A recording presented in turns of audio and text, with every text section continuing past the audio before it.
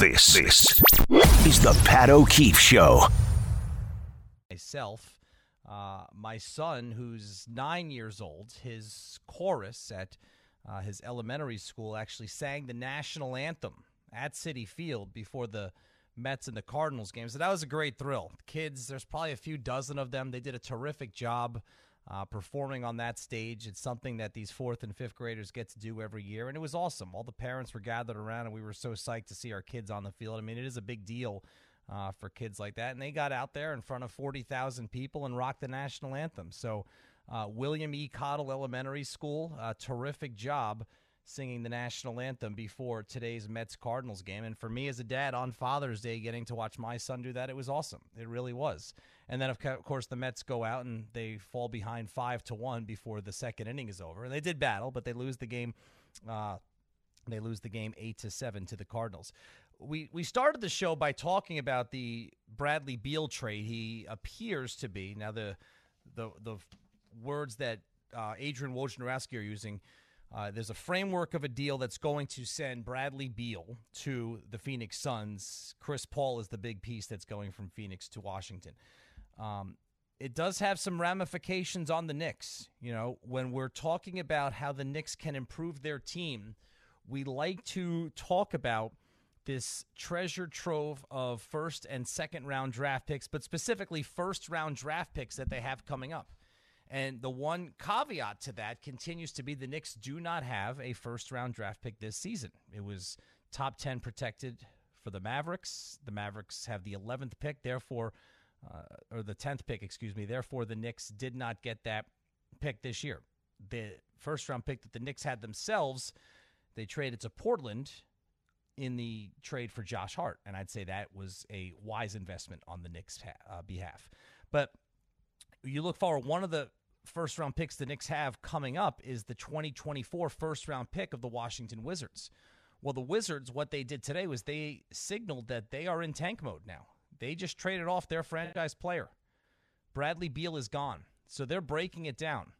Player options remain for Kyle Kuzma, who had a really good season last year, and for Kristaps Porzingis, so that remains to be seen. But even if those guys pick up their player options, and I can't imagine Kyle Kuzma doing it. There has been some conjecture that maybe Porzingis will pick up his player option with the salary in the $35 million range. But regardless, there is potential that neither of those two players are going to be on the Wizards. Because once you trade Beal, you know, he's the head of the snake. Once you trade him, you're not going to contend this season. So who are your next most valuable assets? It's Kuzma and it's Porzingis. So there's a very good chance they won't be on the team next year either, which means there's a very good chance that Washington's going to be one of the worst teams in the NBA next year and maybe for the next 2 or 3 years. And here's how that impacts the Knicks. The Knicks have Washington's first-round pick next year. However, it's top 12 protected in 2024. So if that pick falls within the top 12, the Knicks don't get it, and it gets kicked down the road to 2025. Well, in 2025, it's top 10 protected. So there's still a very good chance if Washington's breaking this thing all the way down that they will be picking in the top 10 in 2025. And then in 2026, it's top 8 protected. So maybe that's the Knicks' best shot. Maybe the 9th pick or the 10th pick in 2026. But that's a long way down the line. And there's a chance that maybe that pick won't even be conveyed, and then it goes away. Then it goes away. If the Knicks can't cash that in 2024, which seems very unlikely, 2025, which doesn't seem likely, and 2026, it's too far down the line to project, then that's one of the assets that we lovingly talk about when discussing the Knicks' treasure trove of draft picks that will just disappear and vanish. And that's a big deal for the Knicks. So that's how this trade, getting rid of Brad Beal and sending him to Phoenix, impacts the Knicks and what they're trying to do. Worst case scenario, it's a asset the Knicks could include in a trade this offseason or at any time. But that pick now has become a lot less valuable because of what happened today. 1-800-919-3776. Let's go to the phones. Manny in Flushing joins us. Manny, how you doing? What's up? What's up, Pat? Happy Father's Day to you and your family. You too, Manny. Thank you very much. Yes. Listen, I can't say I'm surprised that Bradley Beal didn't come to the Knicks. He went to Phoenix team, which I think that Phoenix, they want to win now, but I just don't think it's unlikely because I just don't see it because I don't think they're better than Denver. I honestly don't think they're better than Sacramento or even Golden State with Golden State. If you look at and think about this with KD perspective, outside of Golden State, he's been on a bunch of teams that have big three outside of Golden State, and they fail miserably. I mean, OKC, Phoenix, and Brooklyn. Now, if Phoenix do not get far, can we have to question Kevin Durant's legacy?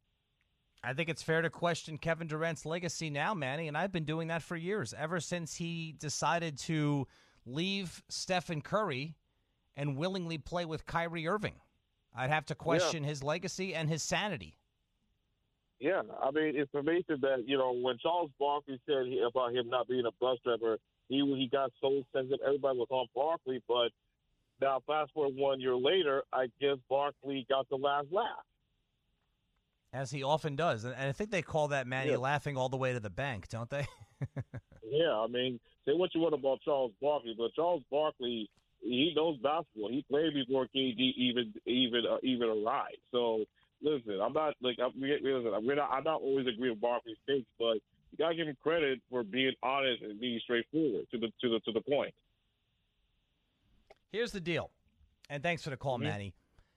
Kevin Durant's legacy is in question right now because what has he done since 2017? And here we go, Manny, and my producers, Julian and Chantel, are probably rolling their eyes right now because I'm about to go in on Kevin Durant, one of my all-time favorite topics here on 98.7. But just remember, Manny brought it up first. But here's the deal. Kevin Durant's legacy is extremely, extremely complicated. He was a league MVP and a scoring champ, and as a very, very young player, he teamed with Westbrook and Harden, and he brought Oklahoma City to the NBA Finals, and it was one of the youngest teams to ever get to the NBA Finals. And then Oklahoma City decided that they didn't want to pay James Harden, and they misjudged his value, and they traded him in an ill-fated trade to Houston, and that part of the Oklahoma City Thunder was done. And still, with Durant and Westbrook, the Thunder by 2016, they were so good, those two guys in particular were still on the verge of knocking out the 73-win Warriors in the conference finals, and Golden State came back. They came back in Game 6 in Oklahoma City when the Thunder had a chance to close them out. In that game, Klay Thompson went crazy, Stephen Curry went crazy, and Westbrook and Durant didn't. They were average at best in that game, and that's part of their legacy. And then compounding matters, Durant decided to leave to go to the team that he couldn't close out the year before, and he immediately won 2 championships and was the Finals MVP both times. But you have to ask yourself, and it's a fair question, how difficult is it to be the Finals MVP when you have Kevin Durant's skill set and you have Curry here and Draymond Green there and Klay Thompson there, and you just have safety valves everywhere you look on the floor? All you've got to do is go out there and do your thing. I mean, it was a loophole in the collective bargaining agreement that allowed Durant to go to Golden State in the first place. The Warriors took advantage of it. Credit to them. It led to 2 more championships and elongated their legacy, their dynasty, and Durant was the beneficiary of it. And then after 2019, after he ruptured his Achilles, he had already decided he wanted to leave because he wanted more. And he went to Brooklyn, and he sat out an entire season. And here's the part where Durant's legacy gets real complicated for me. It's the 2021 season. It was the first full season back after COVID. And the Nets were in the second round of the playoffs after demolishing the Celtics in the first round. And they just looked like a juggernaut. Harden was there by that point. Durant and Irving, it was the first time in those playoffs, really, that those 3 guys played together for a consistent stretch of basketball. And they were unbelievable against the Celtics, and Durant was the top guy. And then you go to the second round against Milwaukee, and Harden hurts his hamstring, and then in Game 4, Kyrie sprains his ankle, And now all of a sudden it's KD against the Bucks with Giannis and Chris Middleton, who was playing the best basketball of his career, and Drew Holiday and Brook Lopez and the eventual NBA champions. And Durant single-handedly almost beat them. He single-handedly almost beat them. So that's also got to be part of his legacy. But here's the other thing. Almost. He almost single-handedly beat them. He didn't beat them. So that's part of his legacy. So yeah, if you're just looking at this black and white, Durant has never, ever been the best player on a team, the top player on a team that won an NBA championship. He never has. And now he's 34 years old. And now he's moved into the phase of his career where he misses at least a month every single season. And when he plays, he can still play at a very high level. He played at a very high level earlier this season before he requested his trade from Brooklyn when they won 18 out of 20 games in December. Was playing at a very high level. He was an MVP candidate. And then what happened? He got hurt. And by the time, and he never played another game for them again because before he was able to come back, Irving requested a trade. And then once Irving was gone, Durant jumped ship. He went to Phoenix, and away they went. So, yeah, he has never, and he's just, the worst part about Durant is his decision-making. Not on the court, off the court. Like, the decisions that this guy has made about his career have been so damaging to his legacy. Because what is Durant? He's such a uniquely gifted basketball player. He's one of the greatest offensively talented basketball players the game has ever seen, ever. And on the court, all he wants to do is put his head down and work hard and play basketball. And now those are traits that you have to respect. But he's kind of self-sabotaged a large part of his legacy because of poor decisions that he's made. I would have told him day one when you went to Golden State, you're not going to get full credit for winning any NBA championships you win there. And he was dumb enough to think that not only would he get full credit, but he was thinking, all right, well, I beat LeBron in the finals. My team beat LeBron's team in the finals, and I'm the finals MVP. So I should now be thought of as the best player in the world. And that was just preposterous. First of all, he was never going to be thought of as the best player on his team because he had a two-time MVP in Stephen Curry, and the team had just won 73 games, and the year before that, they won the NBA championship. So he was not only not going to be thought of as the best player in the world because it was still LeBron James, but he was going to be thought of as the top guy on his team, and he never was. And then that angered him. So then he left, and he went to Brooklyn, where he would be thought of as the best player on his team. But you know what? That didn't give him the best chance to win because he teamed up with the wrong guy. And this is kind of the story of Durant's career, right? He's finally teamed up with who seems like the right guy. You know, Devin Booker is as good as there is in the NBA. And there were a couple of games in the playoffs when he and Durant were combining to score 80 points or 70 points or 65 points, and they looked absolutely unstoppable. And Booker's in the prime of his career. But Durant is not, right? So he should have gone with a guy like Booker 4 years ago instead of going with that career killer Kyrie Irving. But again, a poor decision by Kevin Durant has damaged his legacy, and he's running out of time. You know, just like the Mets are running out of time this season to salvage things, Kevin Durant is running out of time. He's 34 years old, and he's coming off a second-round playoff exit. You know, this whole Bradley Beal trade is designed to capitalize on whatever window is left for Kevin Durant to continue playing at a high level. He showed this year he can still play at that high level. He just can't do it consistently enough. Now, he's got a lot of help in Devin Booker, and he has help seemingly now in Bradley Beal if Beal can stay healthy and if Beal is the right fit. But that remains to be seen. I think it's going to have a little bit of an element of the big three for the Nets with Durant and Irving and Harden. At some point when you have just so much offensive talent together, the cream is going to rise to the top. But what's going to happen when Durant misses a month with his annual injury? What's going to happen when Bradley Beal misses the 20 to 25 games that he's been missing each and every season? What's going to happen when Devin Booker misses the 10 games that he misses each and every season? And will they all ever be at the top of their game at the same time in the playoffs? And then one more step for you. If they are they still going to be good enough to beat the Denver Nuggets? It's a lot of ifs. it's a lot of ifs for that Phoenix team. And really the legacy of Kevin Durant hinges on it. It does. Now, if Durant wins in Phoenix, his legacy is enhanced tenfold because the stench of leaving Golden State the way he did to team up with Kyrie Irving, that's in the past now. All right, he didn't force his way out of a super team this time to go to a lesser situation where he could be the man. He got out of a bad situation in Brooklyn. It was bad largely because of his own doing, but bad nonetheless. So I think if he goes to Phoenix and can win there, that would enhance his legacy tenfold. It's not too late, but it's clear that he's running out of time. Kevin Durant, ladies and gentlemen. Your thoughts on him, your thoughts on Bradley Beal, how does this impact the Knicks and more on 98.7 ESPN New York. This is the Pat O'Keefe Show. The second straight game, they played earlier today.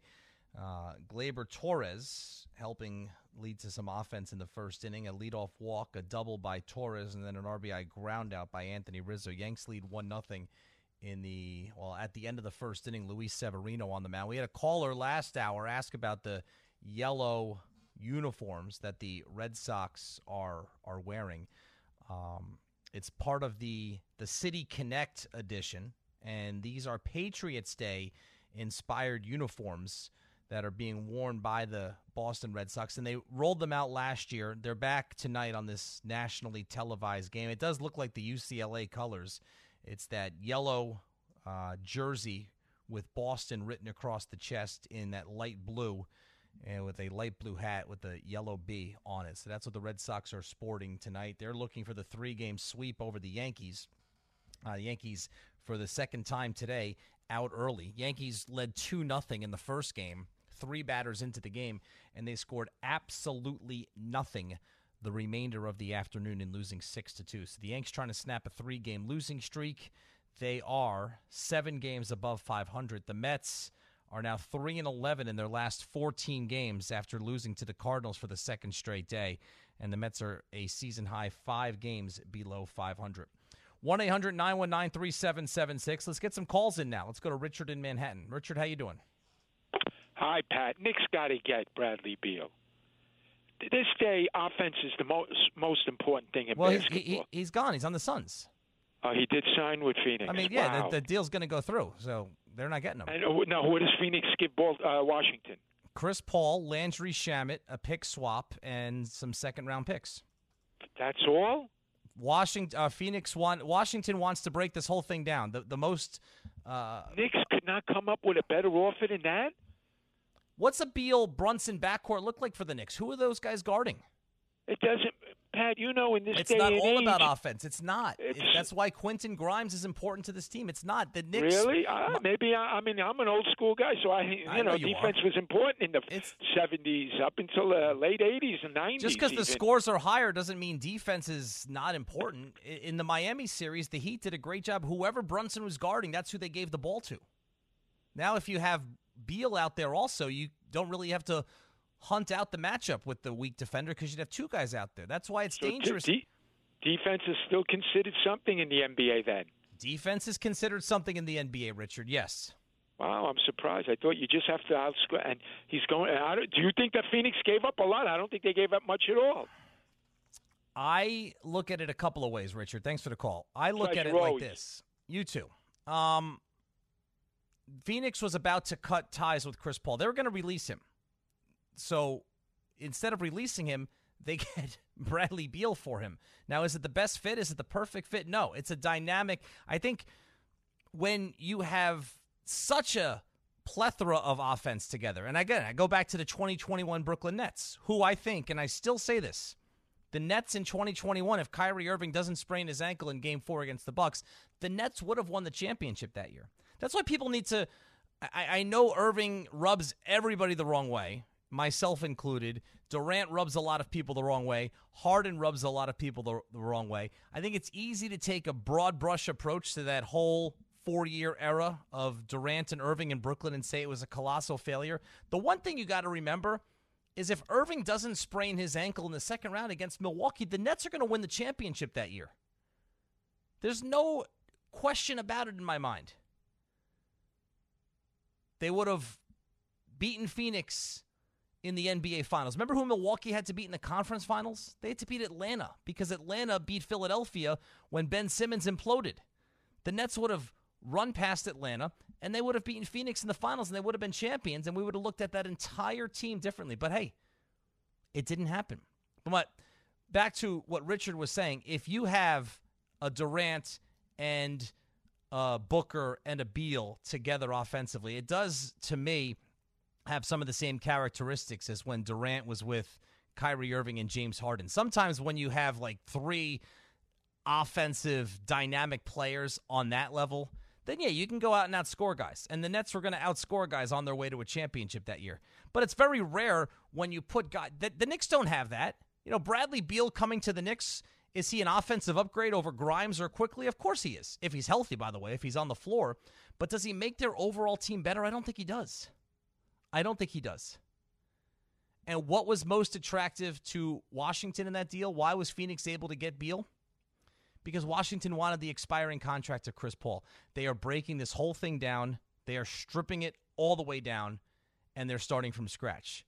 They've got a new guy in charge, Michael Winger, who was part of building up the LA Clippers to the point where they were able to bring in Kawhi Leonard and Paul George. Now, that didn't work out either, but the fact that the Clippers were the team that was able to bring those two guys in 4 years ago, this guy's good. And he knows what he's doing, and he's got a plan. And his plan, look, he's been there for 2 weeks, and already Beal's out of town. The most attractive thing to Washington was that Chris Paul contract. And they're still hoping to spin it off to a third team and get even more assets, because there are teams out there that could use Chris Paul, contending teams. Washington has no use for Chris Paul. I'll be shocked if he ever wears a Wizards uniform. They'll either buy him out, or their hope is to spin him off to a third team and accumulate even more assets. Let's go to Joe in Brooklyn. What's up, Joe? Hi, I'm in the tunnel, so I might lose you, but I got a problem with what you said about Kevin Durant not being the best player on his team. Top player. When top they won player. the championship. He wasn't the top player. He was not the top player. Listen, I understand Steph Curry's first ballot Hall of Fame. It changed the game. Your best shooter of all time. He was not the best player on that team. Kevin Durant's been the best player in the league, other than LeBron James, basically since he's been in the league. I don't know how you don't think he's better than Steph Curry. Then why was he never able to win a championship except for the 2 years that he was with Steph Curry? All the other guys that are on that short list as the best guys in the league. It doesn't take one player to win a basketball championship. But all the other guys on that short list of best player in the league, your LeBrons, your Steph Currys, they've all won championships. Why has Kevin Durant never been able to do it except for the 2 years he was with Curry? They've all had help. LeBron didn't win a championship. LeBron took the Cavs to the championship with nobody. I'll give him that, but he didn't win it. But he needed help. Everyone needed help. There's nobody that didn't need help. Kevin Durant wanted to win rings, so he went to the Golden State. You can't fault the man for that. He could have stayed at OKC and never won a ring. Yeah, but the point that I always make about Durant, Joe, is he's got to own his decision. He should have understood. He wanted to win his ring, which he did, and that was great. But he never wanted to get any of the backlash that was inevitably going to come along with the decision that he made. You lose to a team, and he never owned that. And that's the problem I have with Durant. And I'm always careful. And if I said best player mistakenly, I probably corrected myself and didn't mean to say it. Because was he the best player on that team? Probably. You can make a very strong case, but I'm always very careful when I talk about this, Joe, is to say he was not the top player. And to me, the top player is more than the best player. It's the leader of the team, it's the culture setter of the team, and it's got to be one of the best players on the team. And he was never that in Golden State. All right, listen, you can make the argument that Steph Curry's – I completely disagree. I think there's no way Steph Curry's better than Durant. But, listen, he's a first ballot Hall of Fame. That's not what I'm saying. I'm saying Steph Curry was more important to the team. I don't think Kevin Durant cared about the backlash that he would receive going to Golden State. I think he wanted to win rings. I don't think he cares what anybody thinks. I think he cares what everybody thinks. He's one of the most sensitive superstar athletes I've ever seen in my life. He's probably listening right now and firing off some tweets. What's that? When it's all said and done, we're going to think of Kevin Durant as one of the greatest basketball players of all time. I agree. I already think of him as that. Yeah, so I think he knows that too.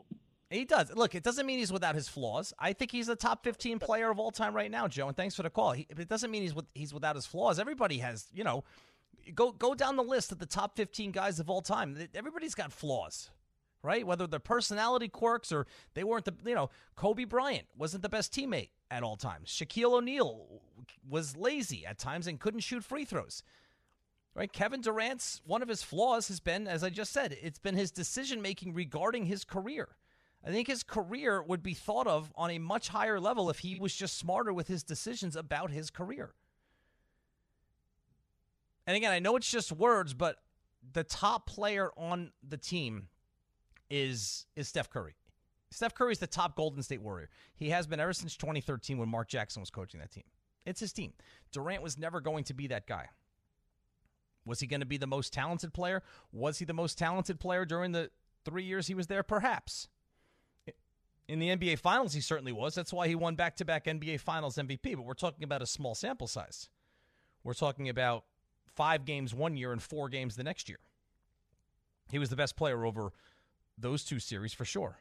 But Steph Curry, he thought he was going to be the top dog in Golden State. It was going to be Durant's team, and it was going to be Durant's league.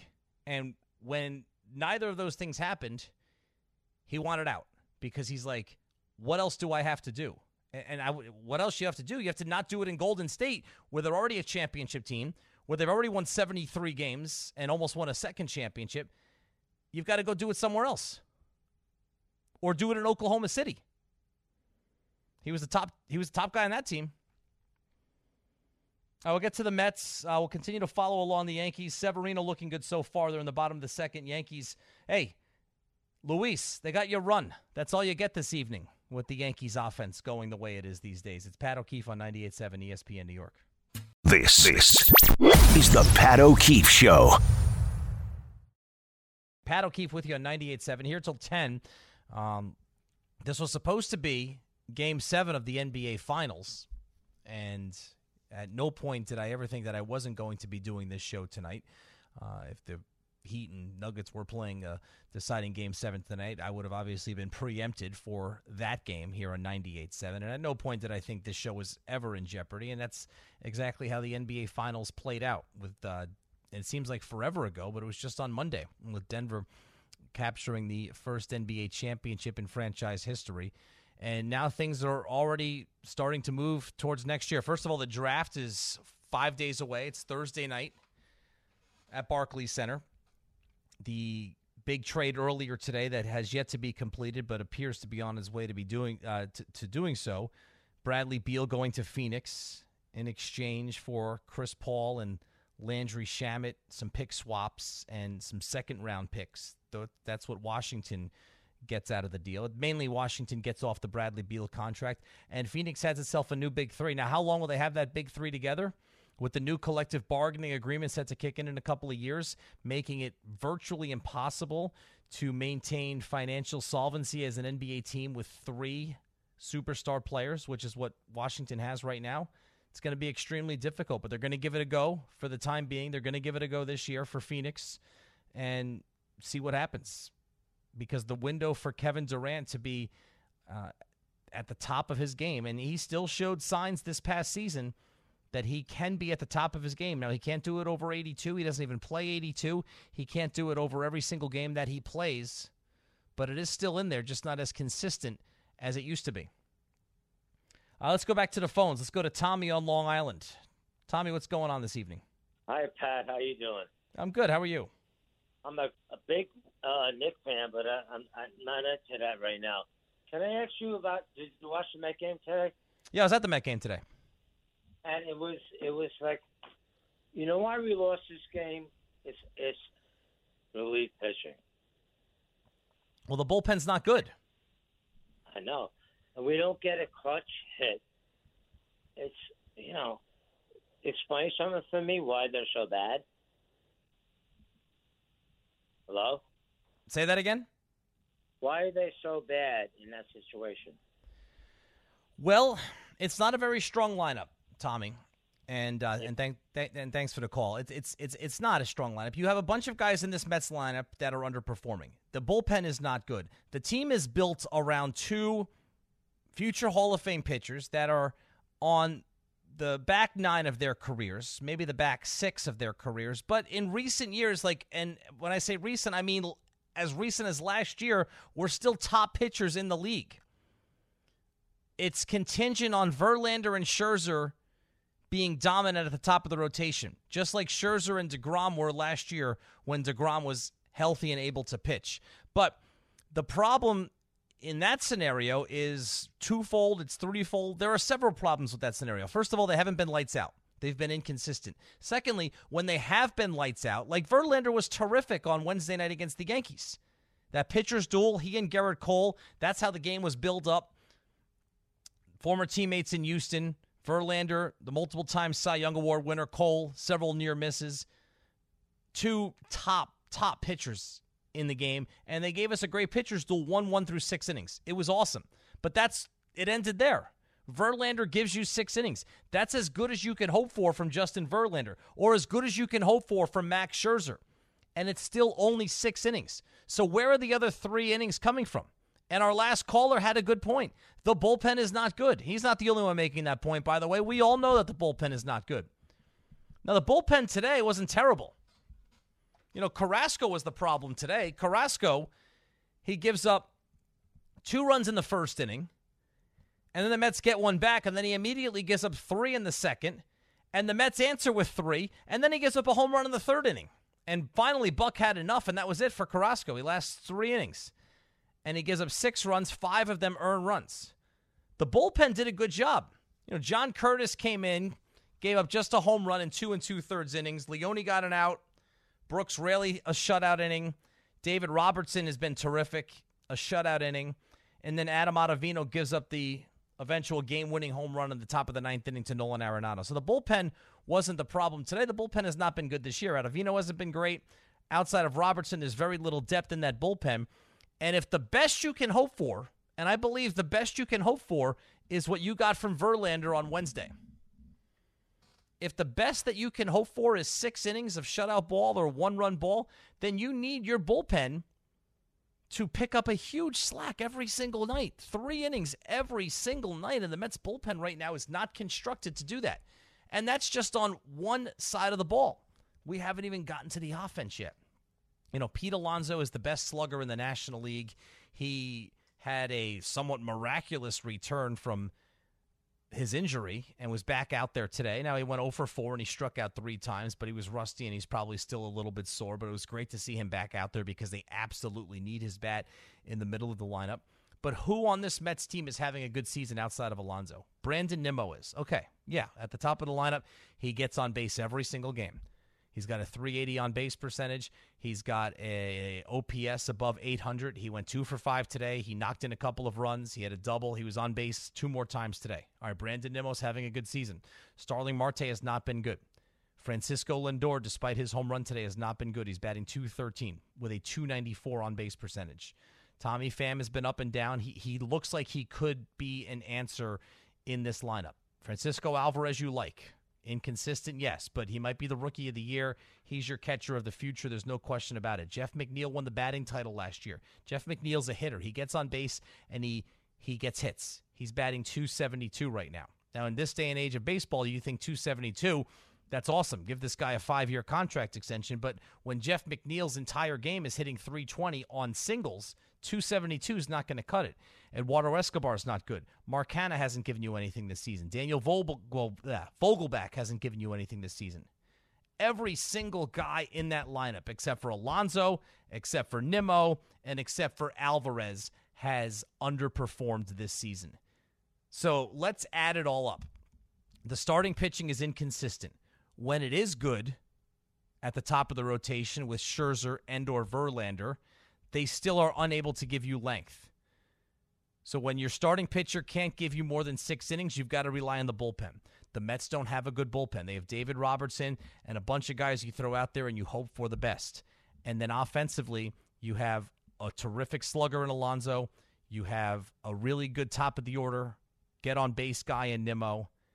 and you have a very promising and good-looking young catcher in Alvarez, and that is it. That's the biggest concern about this Mets team. Where are the answers? Right? The answers are they already have the biggest payroll in baseball. We know this, right? Ad nauseum. We talk about it every single day. So the expectation shouldn't be to go out of the franchise and out of the organization and look for answers. The answers should be in the organization. And the answers are for Marte to play better, for Lindor to play better, for McNeil to play better, for Escobar to play better, for Canada to play better. Oh, okay, cool. No problem. Easier said than done. And that is the predicament the Mets are in. But the one thing we know, if those things don't happen and don't happen soon, what are they right now? They're 33-38, so they've played 71 games. So they're about a week and a half away from being at the midway point of the Major League Baseball season. And I know the recent history. Last year, Phillies under 500 in June. Made it to the World Series. 2019, Nationals under 500 in June. Won the World Series. You tell me, if you watch this Mets team day in and day out, do you really feel like this team can flip the switch and go on that type of run? How would you watch this team play over the last 2 weeks and think that's remotely possible with what they have? Unless all of those guys, or a high percentage of those underperforming guys that I just named, start to turn things around. And that is the trouble with the Mets right now. More thoughts on them. We'll continue to update you from Fenway Park as the Yankees and the Red Sox are tied at 1 at the bottom of the third inning. And it's getting tight at the U.S. Open in Los Angeles. It's Pat O'Keefe with you on 98.7 ESPN New York.